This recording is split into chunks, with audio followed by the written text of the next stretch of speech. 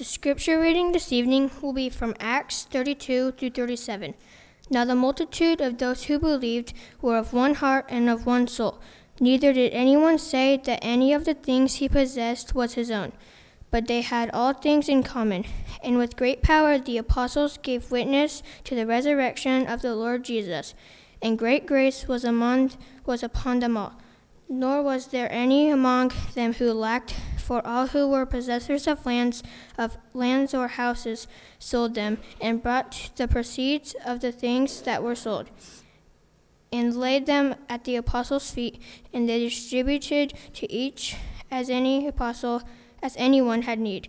And Joseph, who was also named Barnabas by an apostle, which translated son of encouragement, the Levite of the country of Cyprus, having land, sold it and brought the money and laid it at the apostles' feet.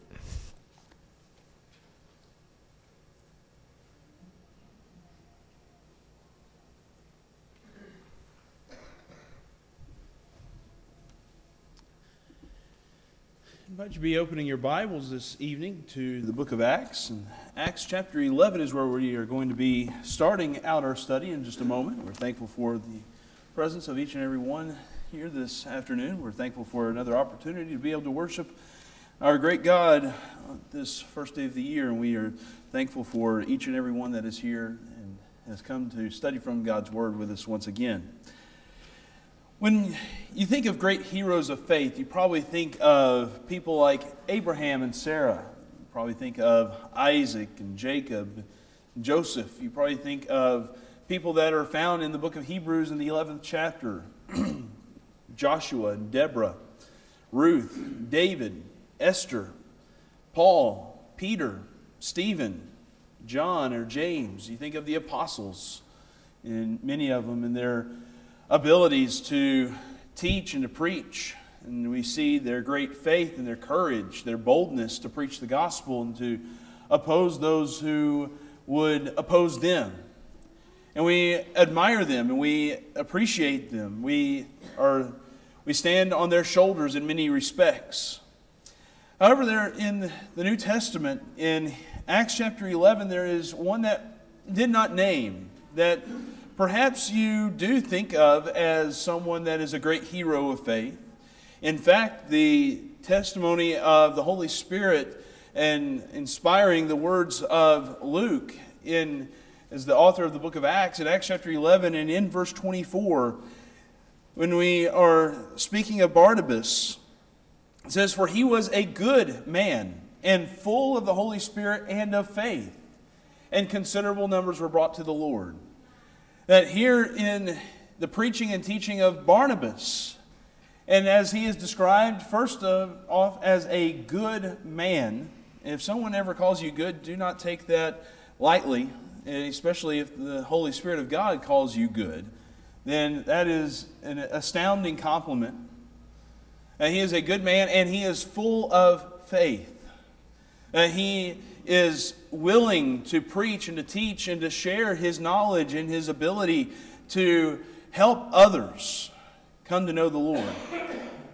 And we can appreciate him as we see the description there in Acts chapter 11, as we just had in our reading in Acts chapter 4, when we are actually first introduced to Barnabas, as he is there among the earliest disciples, as they are still in Jerusalem, as they are sharing all of their property and the things that they have with one another. In Acts chapter 4, in verse 32, it says, "The congregation of those who believed were of one heart and one soul. And not one of them claimed that anything belonging to him was his own, but all things were common property to them." You see just the astounding unity that was among the believers in the early church. And he goes on to describe how there was this great community among them. And there was this abundant grace that was upon them all. And they were willing to share their property and their deeds. And they would go out and sell their property. An amazing thing. That they would go out and take the proceeds from that sale and they would bring it and share it among those who are needy. And that's the context in which we are first introduced to Barnabas And how in verse 36, now Joseph, a Levite of Cyprian birth, who is also called Barnabas by the apostles, which translated means son of encouragement. That here we are introduced to him, and the initial introduction is that he is this encouragement to the early church. That he stands among the rest. Like he stands out, that he is someone that we need to take special note of, and we need to pay close attention to this guy. Because out of all the believers, and you remember in Acts chapter 2, there were 3,000 believers that were obedient to the gospel. In Acts chapter 4, that number increases to at least 5,000. Maybe you could make the argument for even closer to 8,000 people. And so out of at least 5,000 people, we're going to single out Barnabas. That should get our attention, shouldn't it? That here is this person, this man who is a son of encouragement. That's the nickname that he's been given. A second name, Barnabas, son of encouragement. And we're going to call him by that throughout the book of Acts. We just kind of briefly get his real name, the name that his mother wanted him to go by, and we just kind of forget that name. And we're going to call him the son of encouragement, Barnabas, throughout the rest of the book. And his encouragement stands out throughout several different episodes in the book of Acts that we're going to be looking at tonight. But I want us to think about Barnabas and how we need to also shape our life and how we can become a Barnabas to each other.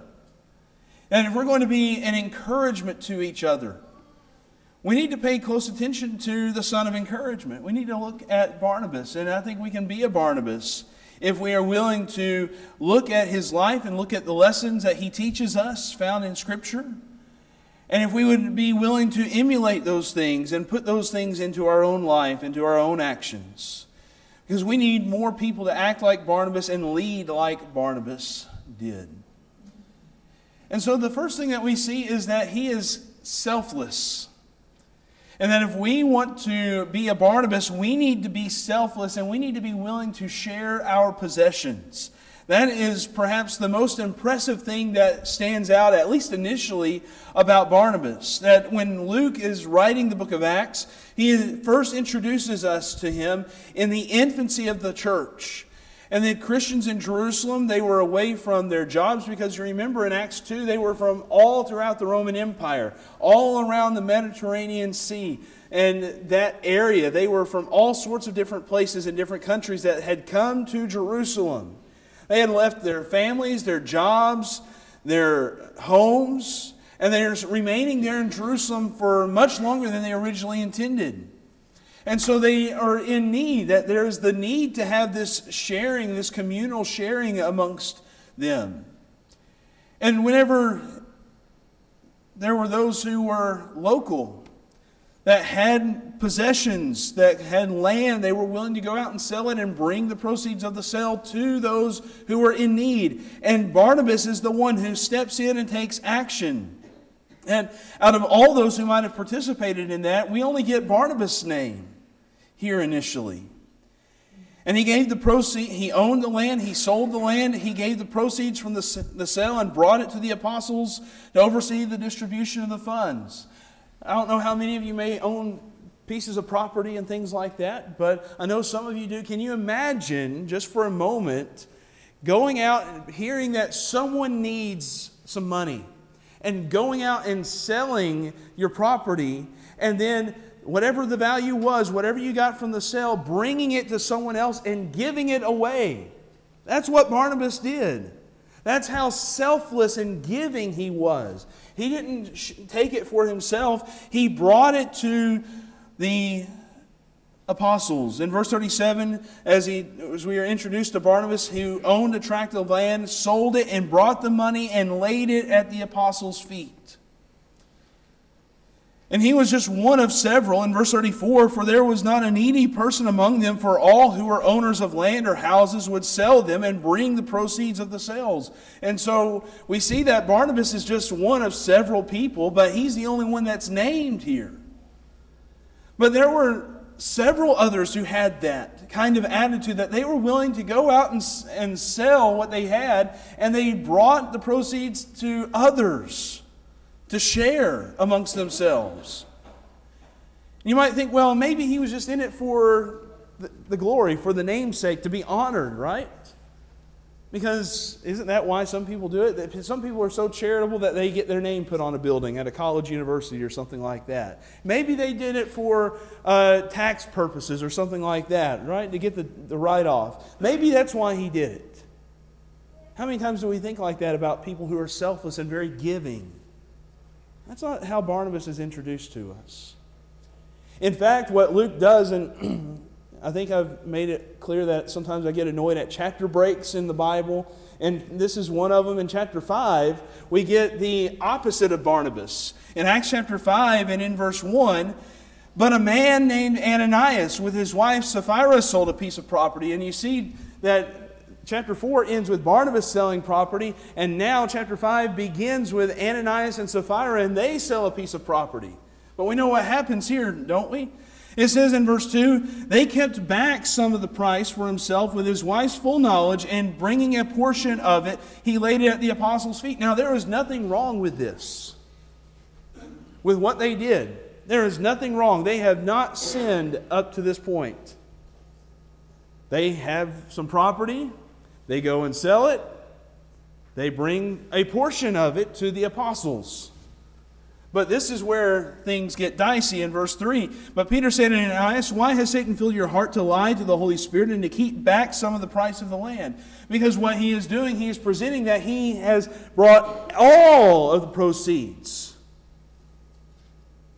And he has brought all of the proceeds. And now he's being caught in this lie.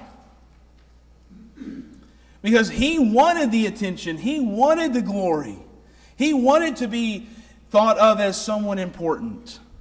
And you get to see a contrast immediately between Barnabas and Ananias, don't you? And then we know that he dies as a punishment for lying to the Holy Spirit. And then the same thing happens to his wife Sapphira.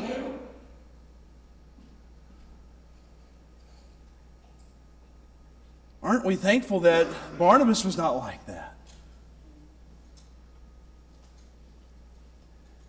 That some people are only interested in developing a name and a reputation amongst themselves and amongst other people for their generosity or supposed generosity.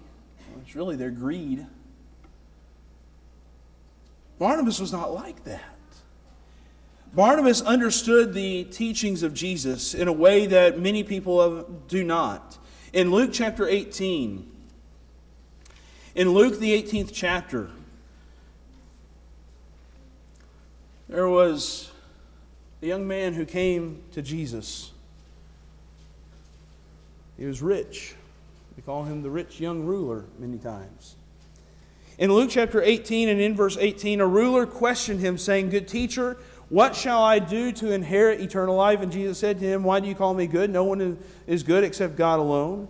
You know the commandments: do not commit adultery, do not murder, do not steal, do not bear false witness, honor your father and mother." And he said, "All these things I have kept from my youth." And when Jesus heard this, he said to him, "One thing you still lack. Sell all that you possess and distribute it to the poor, and you shall have treasure in heaven, and come, follow me." But what happens? Verse 23, but when he heard these things, he became very sad, for he was extremely rich. How many people allowed their wealth and their material possessions, the things that they own, to keep them from doing what's right?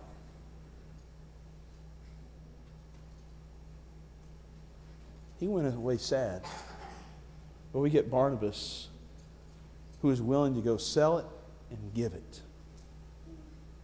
What an amazing example Barnabas is of selflessness. Jesus would go on to say that it's not easy to follow Him. Learning selflessness and looking out for the needs of others is a very difficult lesson, but it's one that Barnabas excelled in. So if we want to be a Barnabas, we need to be selfless. We need to be willing to share what we have with others. But then we also need to learn to be a mediator and defend those who are doubted. In the book of Acts, in Acts chapter 9, this is the next time that we are introduced to Barnabas. We kind of get about a 4 or 5 chapter lull there in the middle of the book, in that section. But in Acts chapter 9, after the conversion of Saul of Tarsus, after Saul became a follower of Jesus, after he began to preach Jesus as the Messiah and the King, the former persecutor of Christians became persecuted, and he was run out of Damascus for preaching Jesus. And Saul comes to Jerusalem, and we find in verse 26, when he came to Jerusalem, he was trying to associate with the disciples, but they were all afraid of him, not believing that he was a disciple. If you had Saul's reputation, or if you knew of someone with a reputation like Saul, you'd probably be thinking just the same way that these Christians were. Hey, what's he doing here? He's kind of trying to come in covertly, and he's going to try to then kill us all. But verse 27, but Barnabas took hold of him and brought him to the apostles and described to them how he had seen the Lord on the road and that he had talked to him, and how at Damascus he had spoken out boldly in the name of Jesus. I don't know how Barnabas knew all of that. Something tells me he probably just had a conversation with Saul. He said, let's talk. I want to get to know you. I want to hear your story. I want to hear where you came from. I want to hear why you are changing your conviction and your attitude and your behavior, and why you're willing to preach in the name of Jesus, and why you want to become a part of us. I don't know all that. That's speculation, but I think he just kind of had a conversation. But Barnabas is willing to put his neck on the line for Saul, isn't he? He's willing to stick up for him.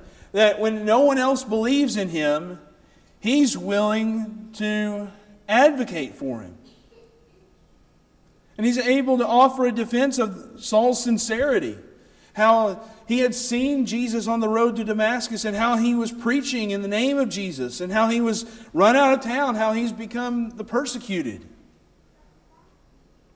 And as a result, in verse 28, and he was with them, moving about freely in Jerusalem, speaking out boldly in the name of the Lord. That because of Barnabas, because someone was willing to come and mediate and advocate for him, then guess what? The Christians were convinced, because Saul had a Barnabas. Someone who is willing to come and defend him and stick up for him and lay his neck on the line and say, I stand up for this guy. We all need someone like that at some point in time, don't we? Where people doubt us, they doubt our sincerity, they doubt our motives. And we need someone who's willing to stick up for us. It takes courage, because we might be the only one standing up for someone when everyone else in the room is looking at you like you don't know what you're talking about.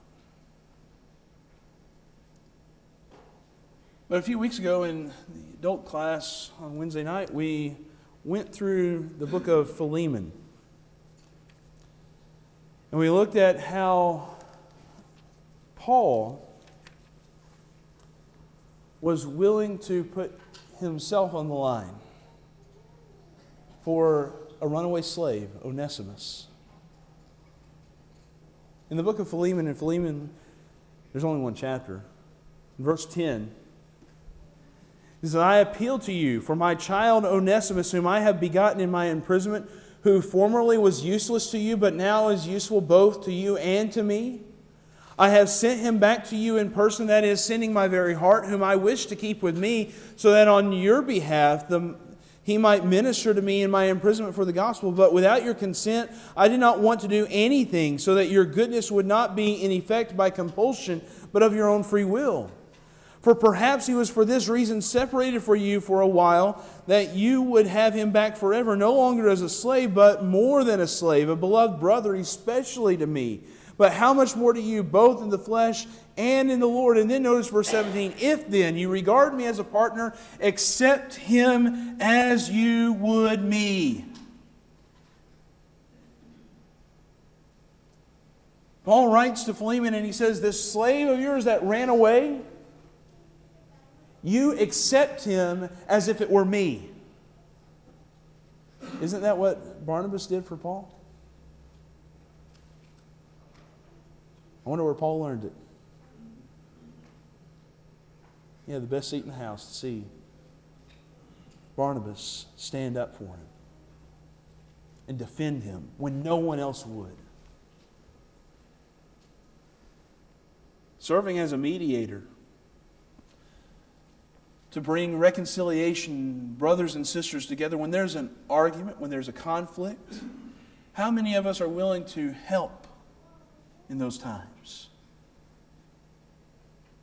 To mediate and to defend. And to say, this needs to be fixed. This needs to come together. This needs to be fixed. And we need to see healing. Barnabas was willing to step in. How many of us are willing to do that very thing?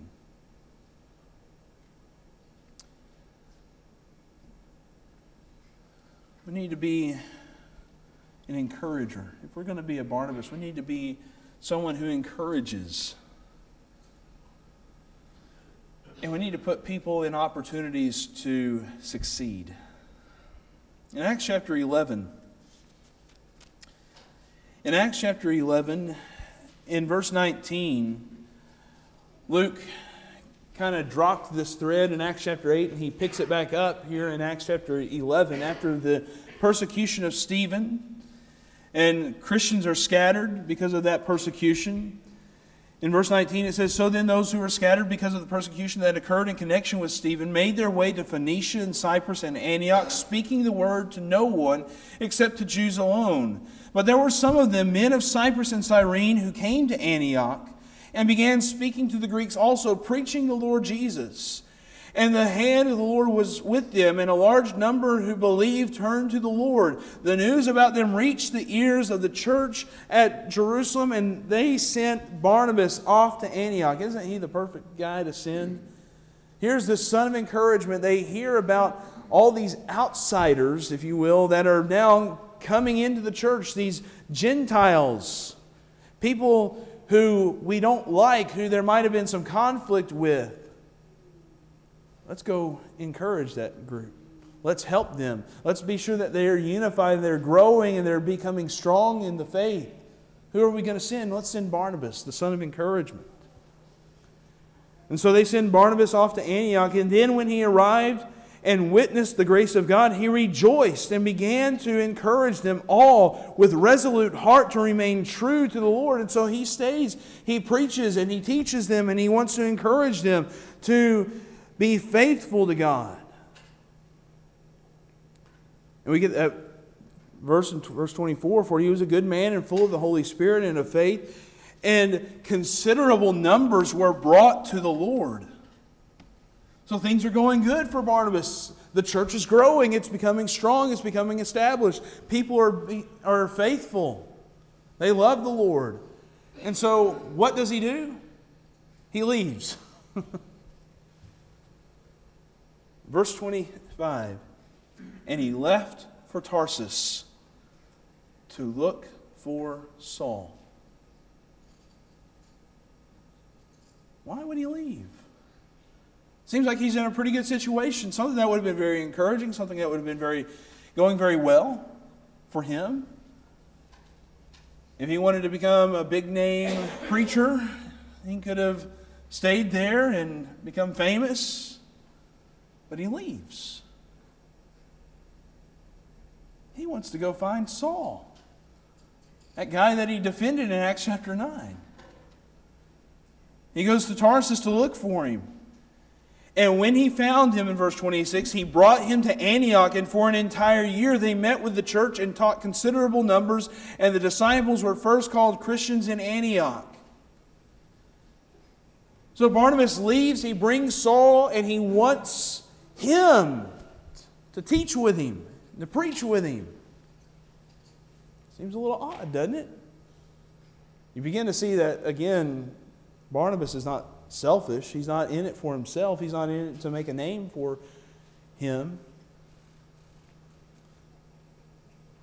If anything about Barnabas, he's so selfless that he's willing to take a back seat to other people. He's willing to go and find someone else, and he wants to put them in a situation where they can be successful.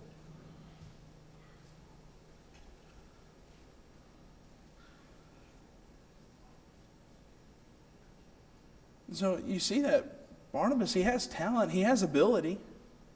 The church is growing because of his influence. And he knew there was more that could happen. That the church could grow, the church could be encouraged, and he could also help mold Saul and help him become the apostle that we know that he becomes. He encouraged Saul to begin working for the Lord. We all need someone like that, don't we, in our life? We need someone who's like Barnabas.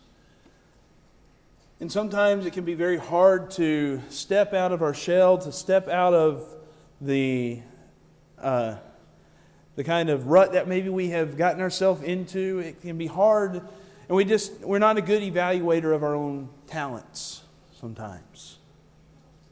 It can be hard to step out. But sometimes if there's a Barnabas,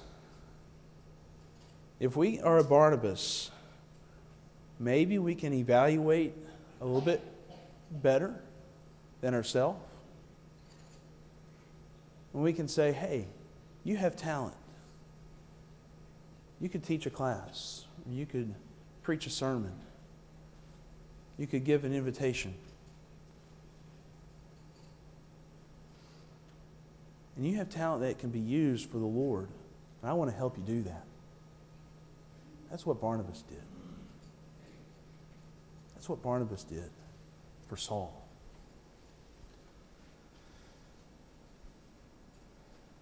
And what I think Barnabas understood extremely well is that the work was bigger than any one person. That it couldn't all just fall to him, and it needed to involve other people. And he wanted to have a part in training others.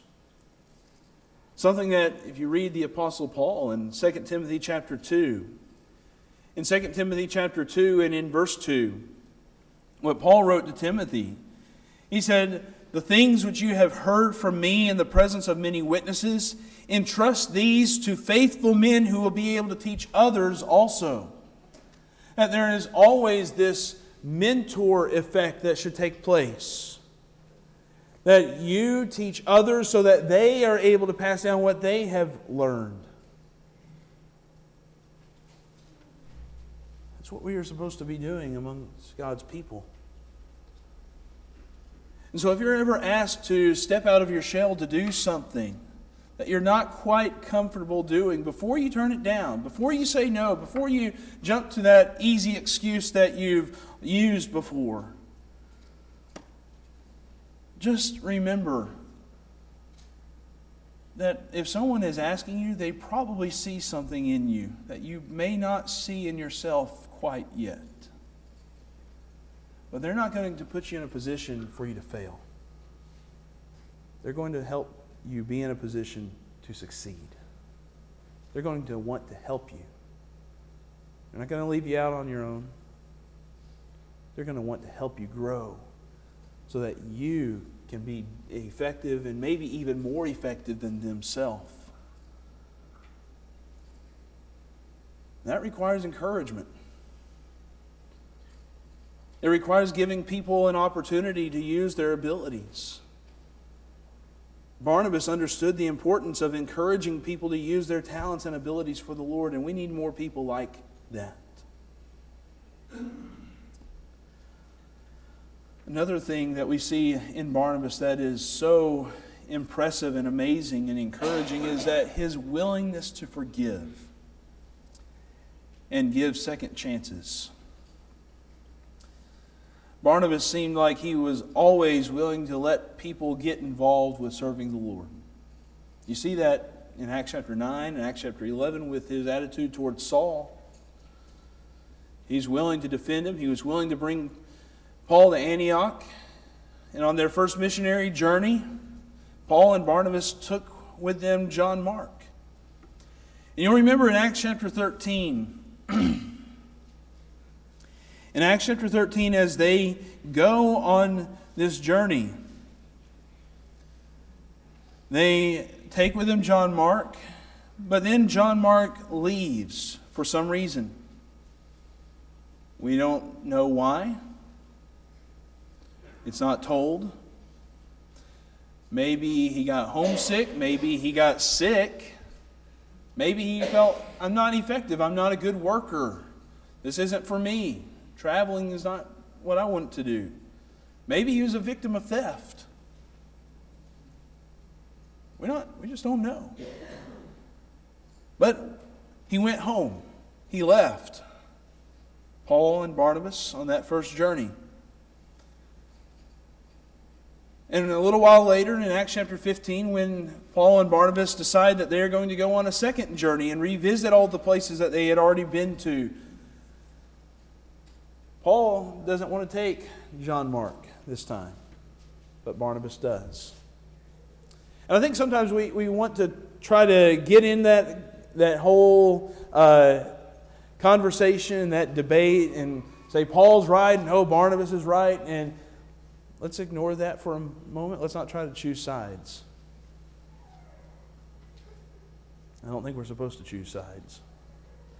What we can see is that Barnabas wanted to give John Mark a second chance. How many of us have needed a second chance, or a third chance, or a fourth chance, or a fifth chance, or a sixth chance? Have I named enough? Probably not. How many of us have needed someone that would believe in us each and every time we needed another chance? Because it gets harder, doesn't it? If we continue to mess up, fewer and fewer people believe in us. But here is Barnabas, and he is willing to give a second chance to John Mark. Even Paul doubted John Mark for some reason.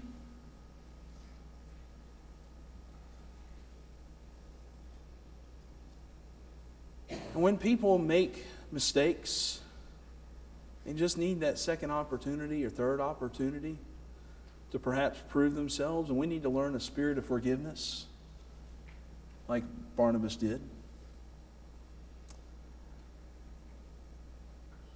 And sometimes the most difficult lesson for us to learn is that given an opportunity for a second chance, those people might actually become helpful to us. That's a hard lesson to learn, isn't it? That person that has failed repeatedly and that needs a second or third chance, that eventually we might need their help. That we might have to ask them for help. But you know what? If you look at what Paul said in 2 Timothy chapter 4, in 2 Timothy chapter 4 and in verse 11, Paul writes to Timothy, "Only Luke is with me.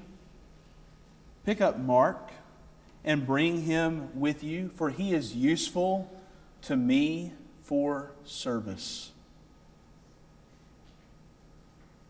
Paul came to realize John Mark had value. Maybe it was pretty raw in Acts chapter 15 and he couldn't see it. But you know what? Maybe some years spent under Barnabas' tutelage Maybe that helped refine John Mark. And then late in Paul's life, he's able to see that's why Barnabas did it. That's why Barnabas was so obstinate with me back there in Acts chapter 15.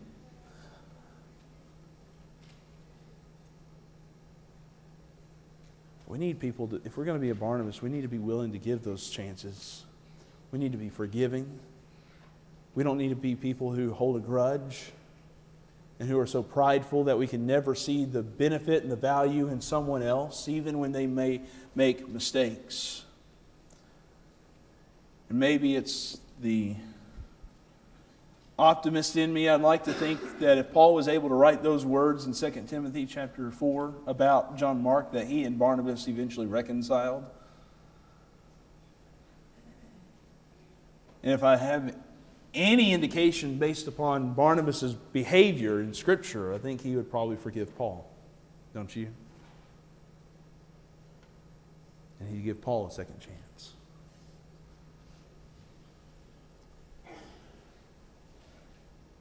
That's the kind of person that Barnabas was. He's willing to give another chance to someone that needed it. We need someone like that in our life.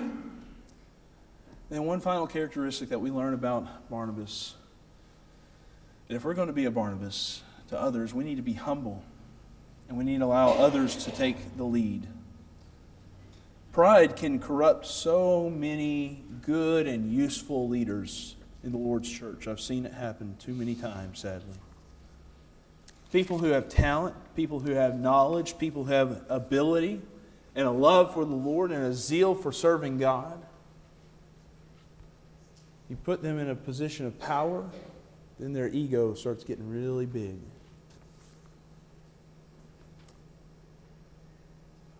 That's something that's not uncommon in Scripture, sadly. In the book of 3 John,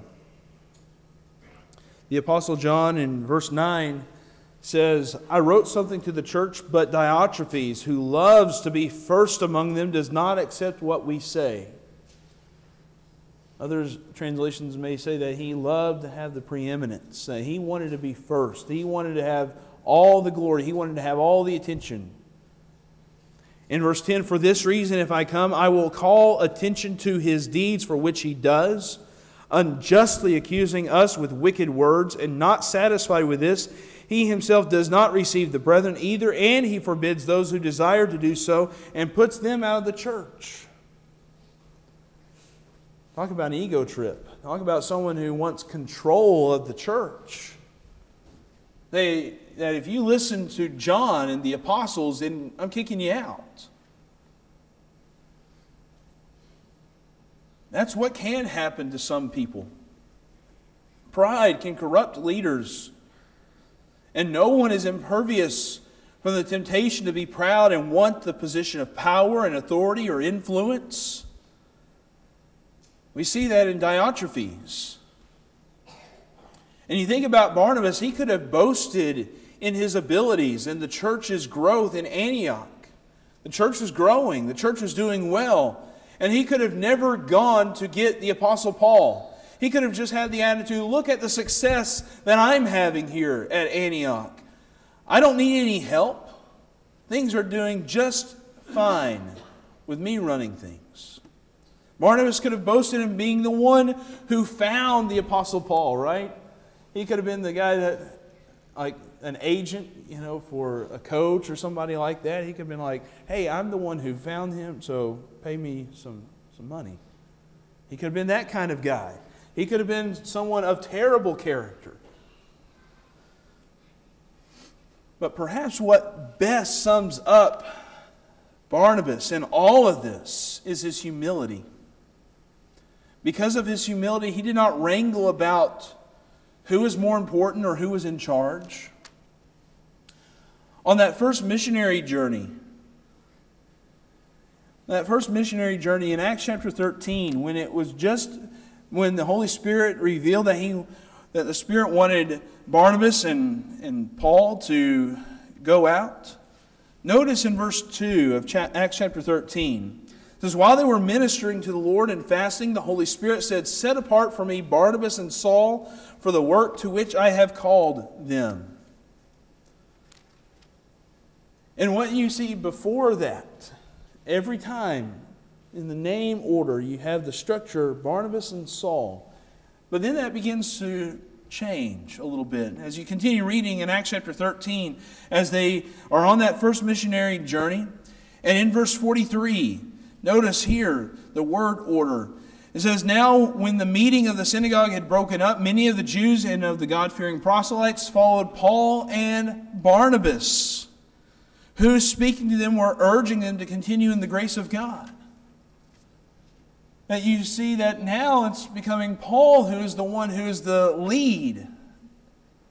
In Acts chapter 14, I think that's very intentional, because in Acts chapter 14, continuing on that first missionary journey, as they go to Derbe and Lystra, and as they are preaching and teaching, in verse 11 it says, "When the crowd saw that what Paul had done, they raised their voice, saying in the Lycaonian language, 'The gods have become like men and have come down to us.' And they began calling Barnabas Zeus and Paul Hermes, because he was the chief speaker." Here, Paul is the one who is identified as the predominant speaker.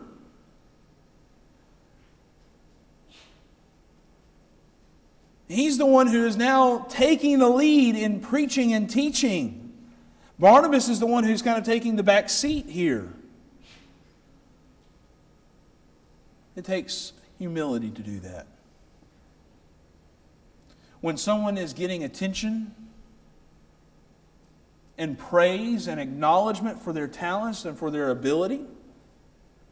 And how many times do we read the book of Romans or the book of Galatians or the book of 1 Corinthians, and we're just impressed that Paul could write those kinds of articulate letters, in which many of those cases I think he is speaking those things and someone is writing it down, which makes it even more impressive that he is speaking those things. Like, talk about talent. Talk about someone that I would want to become like. I would want to speak like that. It'd be easy for jealousy to crop up, wouldn't it? It'd be easy for egos to get in the way.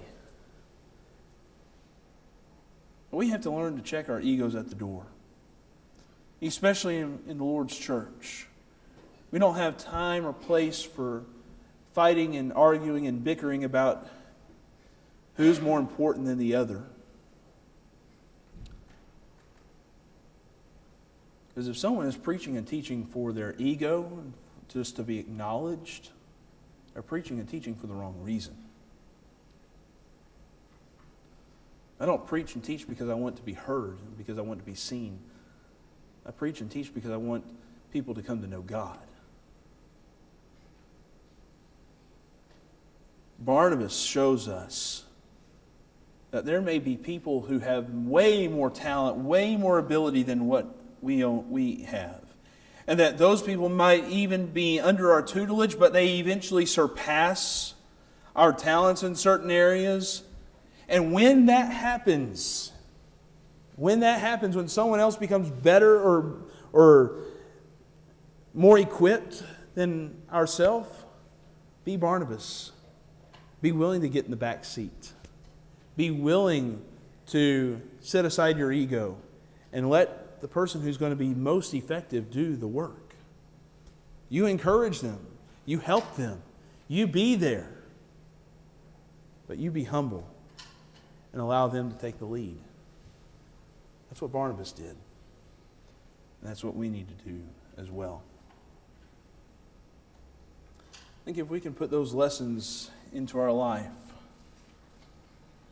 we'll be stronger and better off. We'll be more faithful to the Lord, and each and every one of us will be encouraged to serve the Lord with resolute heart and serving God in fullness of faith, recognizing the abundant grace that has been given to us. Barnabas is an incredible example of faith and goodness. And while it is easy for us to overlook what it means to be a good person, Barnabas does not let us forget the importance of how to be good.